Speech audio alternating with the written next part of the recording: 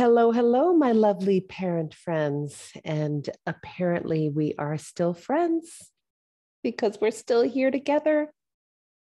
And you're on episode 19 of the Teen and Tween Parenting Podcast. I am your cruise director through this wavy, tempestuous, oh, I do like that word, and glorious, because underwater and above water can be so beautiful and glistening journey that we call parenting.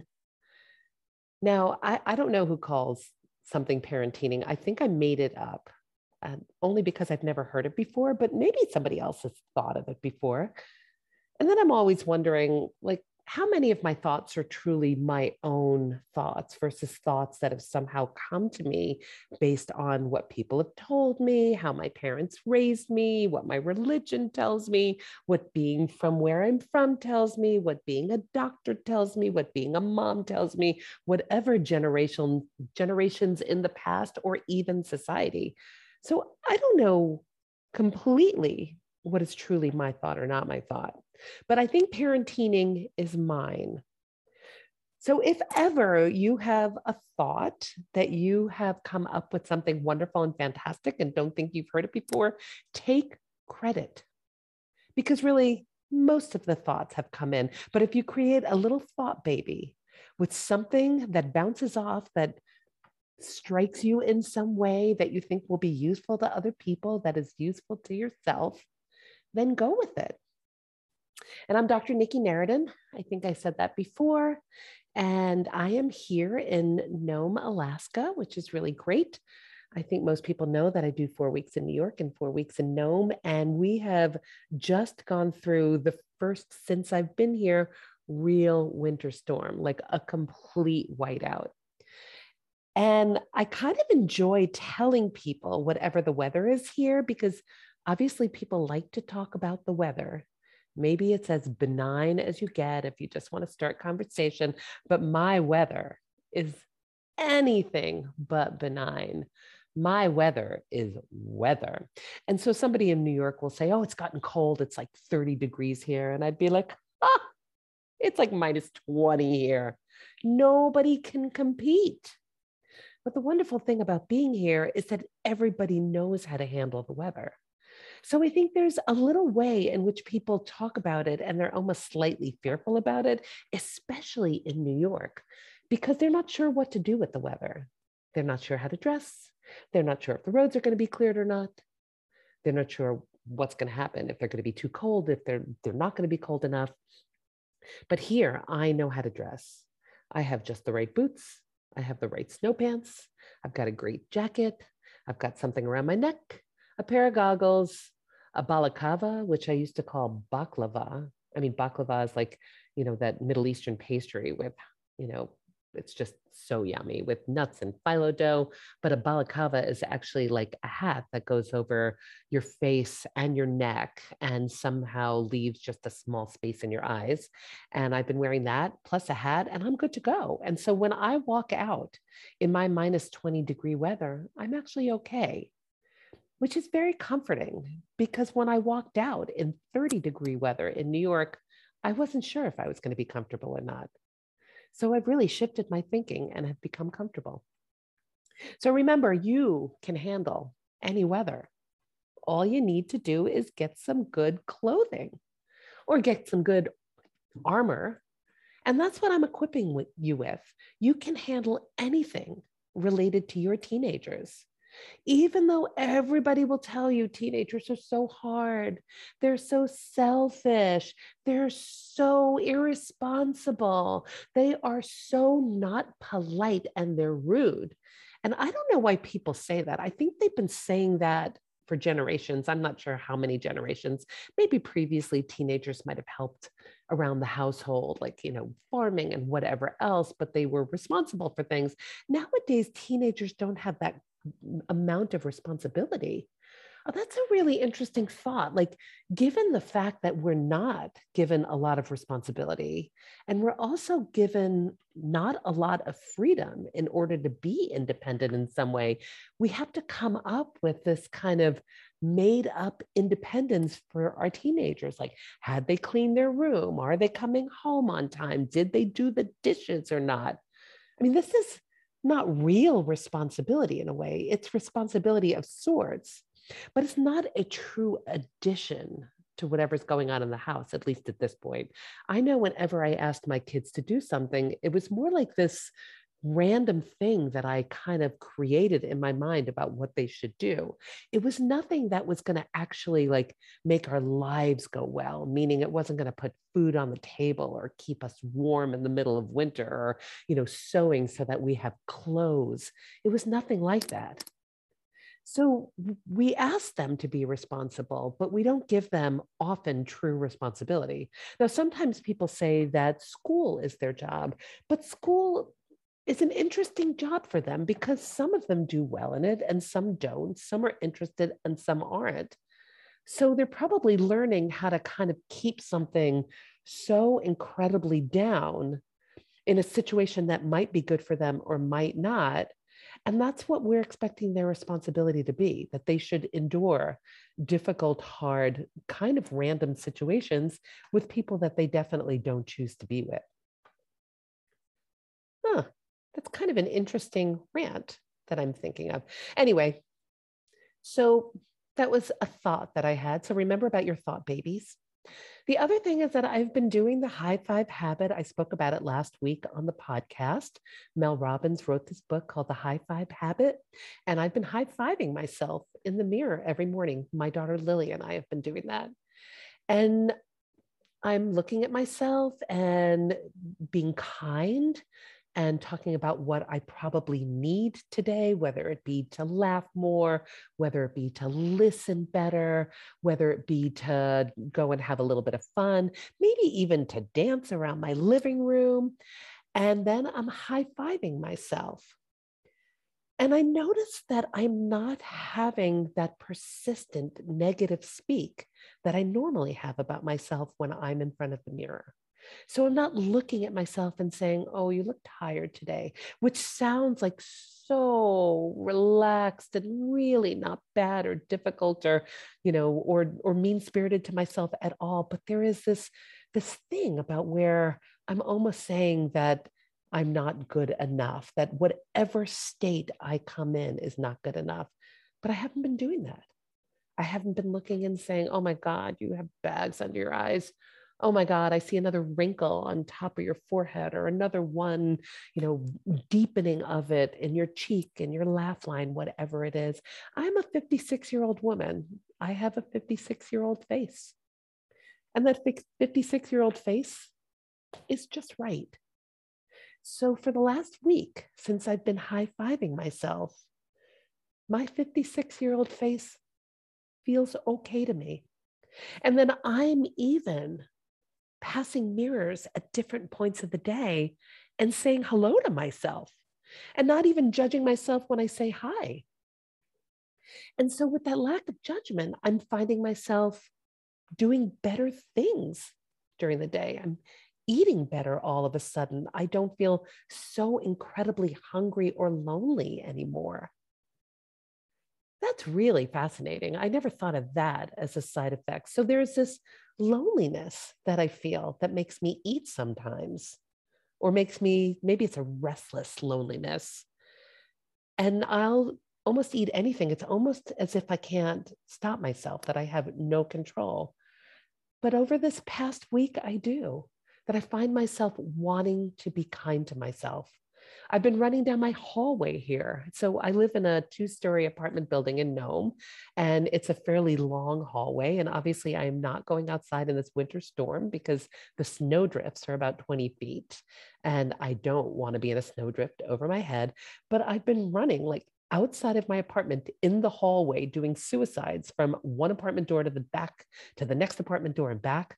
I've never done suicides before. I don't even like calling them suicides. We will call them body enhancing laps or something like that. But I've been doing it, and I really think that it has a lot to do with me being incredibly kind to myself. Which brings up another thought. So we somehow truly believe that from a place of judgment, from a place of criticism, from a place of pushing ourselves and feeling like we have to be hard on ourselves, that we're going to do something. That if we didn't do it, we wouldn't do anything. And I think that's probably how we feel about our teenagers, that from a place of too much kindness, which a lot of people call spoiling, when you're too kind or too loving to your teenager. Now, I think some people think of spoiling as never saying no.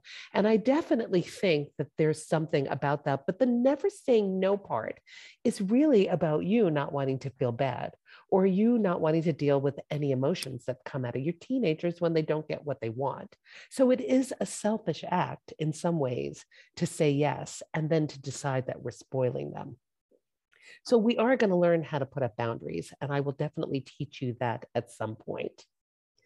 But when we decide that talking to our teenagers harshly and critically, with lots of judgment, tons of expectations, and tons of ideas of what should be happening or should not be happening, then we might possibly get them to do what we think they should do, or what they could do to make us feel better about whatever they're doing. And I realize that nothing good comes out of that kind of judgment, criticism, or harshness. Actually, if anything, it only creates anger. It creates disdain. It creates lack of confidence, feeling like you don't want to do anything. We also end up ignoring our parents. I remember I did. I knew the onslaught would come. And then I just had to shut it down until it was over. I wasn't listening. It only moved me a little bit out of fear, but it definitely did not help my relationship. But if we could approach whatever we need to approach with curiosity, with interest, with true excitement, with the desire to see everybody move forward, with some cooperation, without all the victimization, then maybe we could get our young people to do what we need them to do or want them to do, or maybe understand when they don't want to do it, and not make it about us, or not make it about the future them. So there's a couple of what I call power games. So you're getting out your superpowers now.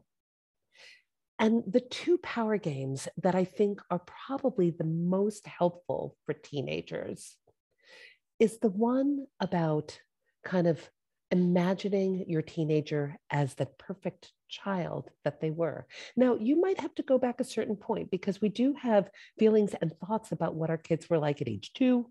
We call them terrible twos, when they're toddlers, when they're finally going to school and digging their heels in, when they're preteens, and now as teenagers. So you might even have to go to the essence of when they were just first born and remember how good, how loving, how interested in being close they are. That the essence of them was just enough, that they didn't have to do anything in order to make things okay for us. That actually what they did, if they were older, we somehow would be pretty upset at. Burping, farting, pissing, pooing, spitting out their food, whatever it is. So if we could play that imagine the child game, especially when they're not doing what it is that we expect them to do, then you might be able to soften something up at that point. And then afterwards, I want you to play the explorer game, the one where you explore everything that's going on with them so you know what they're thinking. And that we don't assume that we know why it is that they're not doing something. Usually we say it pretty easily. Oh, they're just lazy, or they're just rude, or they don't care about me, or they're just selfish. And I hear so many of the lovely parents that I see say things like that. But we don't know if that's the case. Those are our thoughts and feelings. They probably have come in from places before us. And then we're dealing with whatever happens with the oppression of parents, meaning that we have to do this incredibly hard job. We have to do it for no pay at all, for very, very little support. And then everybody expects us to do it perfectly. And then if something happens with your young person that they don't like, they're blaming you. So this is a really hard job that we're doing. So if we can kind of evoke our superpowers of where we can see the pure and wonderful essence of our children, and also explore deeply what's going on in their mind. Now, often we're going to hear what's going on in their mind and we're going to think it's not that important. We might know that it might not be important in the future, but at that moment, those things were very important.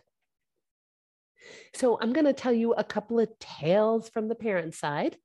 And the reason why I'm going to tell you is that I have been so fortunate and so lucky to be able to take care of so many parents as a physician, as a parenting coach, as a thought leader, as a motivational speaker, all of it. And so I get to hear everybody's thoughts about what's going on with their kids. And I get to watch it as they come in, because most of the parents will come in with their kids. And I saw this lovely mother and daughter, and the daughter was 15 years old. And the daughter was saying that she really is glad that her brother is not home right now. It turns out that her brother actually left for high school to go someplace else because there was a program that they liked somewhere else. And now this 14-year-old is an only child and home alone with her parents. And maybe the first time, considering that she is a second child and her brother is older. And so she said, oh, so glad that he's not home. Things are so much better without him. And the mom, who is a wonderful mom, who is doing everything she can on behalf of this child, said, no, you don't mean that. And I thought that was so interesting because I've heard many parents say that to their kids. I've had that said to me, and I've said that to my own children. And I'm wondering, well, wouldn't you want to explore what was going on there and why somebody would say that? Number one. Number two, telling her to not say that doesn't mean that the problem will go away. Now, some people think that if you are constantly talking about a thought or thinking about a thought, it's almost like you ingrain that thought into your mind. And maybe it'll become a belief that's not really real. But I think when we shut the thought down, we're also paying attention to that thought. So then the thought is, maybe I'm glad that my brother is not around anymore and my mother doesn't believe me. And then those thoughts get attached to each other. But I think telling somebody that they're not thinking that or don't believe that, it's just a really interesting way for us to somehow make the situation better in our mind. It's like telling somebody to stop crying.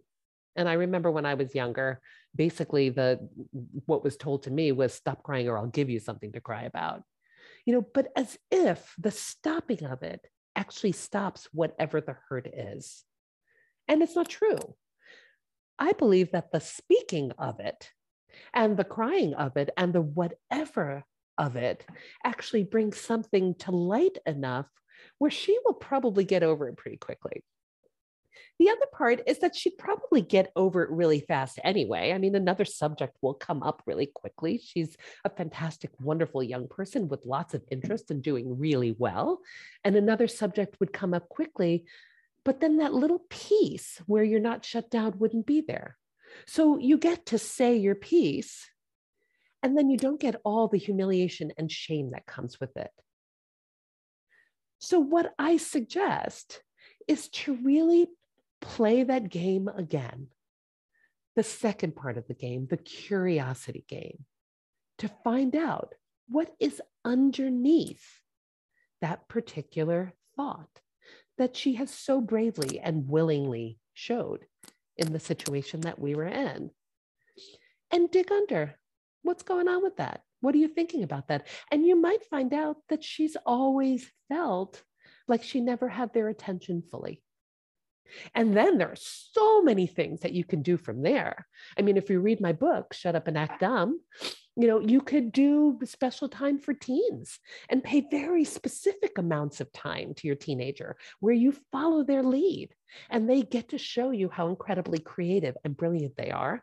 And then they also know that you will follow them and be with them, even through hard things. And then through those hard things, they'll be able to show you their hard feelings. Nothing has gone wrong. So what you're doing is you're inviting somebody, especially a teenager whose feelings really don't get a lot of weight, to share what's going on with them and digging deeper to find out the reason. Now, we might not want to know because we might not want to deal with that reason. So a couple reasons why we would say, oh, you don't think that, or you don't believe that, is that, first of all, somebody might have said that to us. So that's what we're used to hearing. Second of all, there's probably a layer of guilt that we feel about taking the attention from one child or away from one child. And the other thing is that I think we're hopeful that it'll go away and that maybe we don't really want to hear what it is that's truly going on. But I promise you, when you can stay and do like my book, Shut Up and Act Dumb, the acting dumb part is just the part where you don't assume that you know everything, then you will get a lot of useful information. And that useful information will give you what you need to decide if you need to shift something or not. And I know that you guys are able to shift things. And most of what you're going to need to shift is your thoughts about it. And then once your thoughts shift, then everything else will shift with it. Your feelings, what actions you take, and definitely the result. So I had another parent story. Is it Parent Story from the Dark Side or Tales of the Parent Side? Something like that. I just came up with that a couple of minutes ago. And I think I'm going to include that. But I know this other mother who has a daughter who's 16. And her daughter has been going out lately without telling her parents, sneaking out in the middle of the night.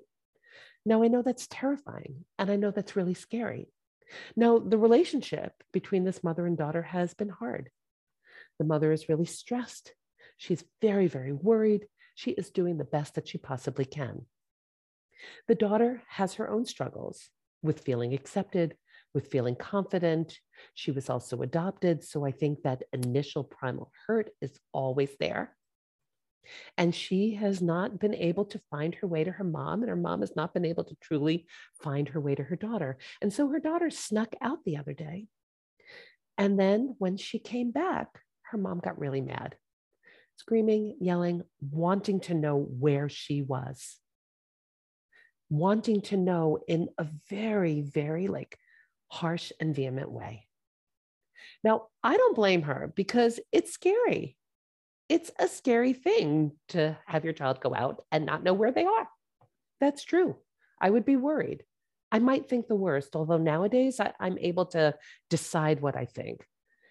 Sometimes, and I know that my kids were out really late sometimes, is that I do believe that since I've been their parent for long, they do have some sense about what to do, or that we will figure everything out, or that we're all doing the best that we can. There are thoughts that I can actually think that when I check in with myself, make myself feel better. But I thought it was really interesting that the thought that she had was, I need to know where she is or where she was. And I'm wondering why she needed to know so badly where she was. Now, I remember when I was young, and if my mother said to me, "Where were you?" like that, I would definitely lie. Now, a lot of parents tell me, I don't care what they do as long as they don't lie to me. Now, I don't believe that's completely true because they do care what they do, because when they tell them what they do, the criticism and the judgment is there, and it's harsh, and it generally comes with some type of punishment. So I don't completely believe that. But I know that if I even had one shot out of 100 or one chance out of 1,000 to get over on that lie, I would try it. It was worth it to me because I know that if I didn't lie, the consequences would still not be good. So, first of all, I don't think that her daughter would tell her the truth necessarily and didn't tell her because no matter what happened, I think the truth would probably not have been good enough. The other thing that I was thinking is that the daughter was probably scared. I mean, I think for somebody to feel like they had to leave and come back, there's a certain amount of fear. So the mom is scared and the daughter's scared. And when she comes back, she's probably afraid of how scared her mom is. That's true. And it might have been a good time to just say, I'm so glad you're okay, even if there's going to be a consequence. So I think it's really interesting because I give consequences and set boundaries without a lot of the emotion behind it. I don't set them when I'm really, really mad because then it usually turns into some kind of idle threat. I set them when I'm sitting down with my children and really trying to figure out what makes sense. And when I've worked on whatever I'm thinking and that I have some kind of ability to control and manage my mind. And then I can come up with a certain kind of consequence.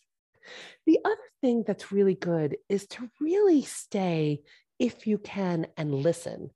So, what happened with that conversation is that because the mom was so frightened, she needed a lot of information and she was taking up a lot of the space with the fear. Now, like I said, there is no judgment on my part. I just want you all to have the kind of life and the result you want. So you get to decide, is the relationship I want the relationship I have or not? And if it's not, then the thoughts are actually the only place where you could make some changes to figure it out.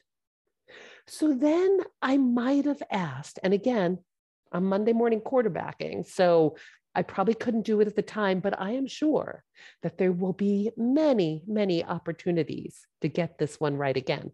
And remember, anytime you decide to do something different has already changed the future of your family.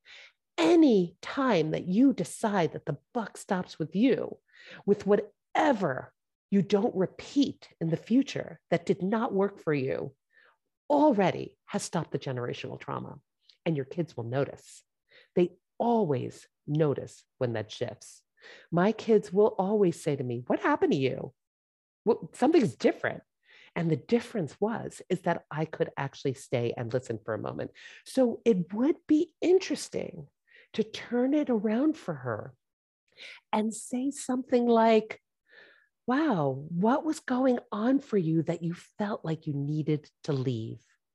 What feels so hard here that you felt like you had to go? Let's see if we could figure this out. And then you can come up with the solution that everybody can handle. One where things might not be so hard for her to stay and maybe be listened to a little more. And one where the mom would not be so worried and so scared and so upset and angry. I want your lives to go well. I want you to have a peaceful and wonderful relationship with your young people. That doesn't mean that you'll know everything. The other thing is that you have to decide why you needed to know where they are. Because often when we know, that doesn't make us feel any better. It just fuels whatever anger we have. It also kind of adds to what I call the confirmation bias, the bias where we are looking for evidence that things are messed up, that we are looking for evidence that the kids around our kids are screwing them up, that we're looking for evidence that they are making bad choices. So I have 4 things that I want you to do. Allow the past to be information. That's number one. So remember, the past is gone already. So to harp on it, to continue to repeat it over and over again doesn't help to move anything forward. We might learn some things, but we usually learn it from a place of shame, humiliation, and difficulty, not as a gift that was given to us so that we can shift something. Then number two, allow things to come in and hear them. That is the shut up and act dumb method. Allow them to come in and hear them, and know that you can handle any emotions that come in your direction. Number three, celebrate you and your family's achievements. Remember, if you point all your attention to the things that are hard and difficult, you will create more hard and difficult because your mind will keep going back to that particular thought. And then thoughts love to attach to other thoughts. And then they become beliefs, and then that's it. They're stuck in there. They have a stronghold like you would not believe. And number four, recognize that this is a journey and you're on it. And that the journey will have bumps in the road, and the journey will have some smooth sailing, and the journey will take different directions. But remember, you're on it. And if you're remembering that you're on a journey, then you can allow life to happen. And you can allow life to happen for you, as opposed to life happening against you. All right, so those are my 4 steps right now. I think I'm going to have to write a new something or other about the 4 steps. It's allow the past to be information, allow things to come in and then hear them, celebrate you and your family's achievements, and recognize that this is just a journey. All right, I love you guys. Please, please, please subscribe to this podcast, rate and review, and pass it on so that everybody can live this peaceful, connected life and avoid worrying and fighting.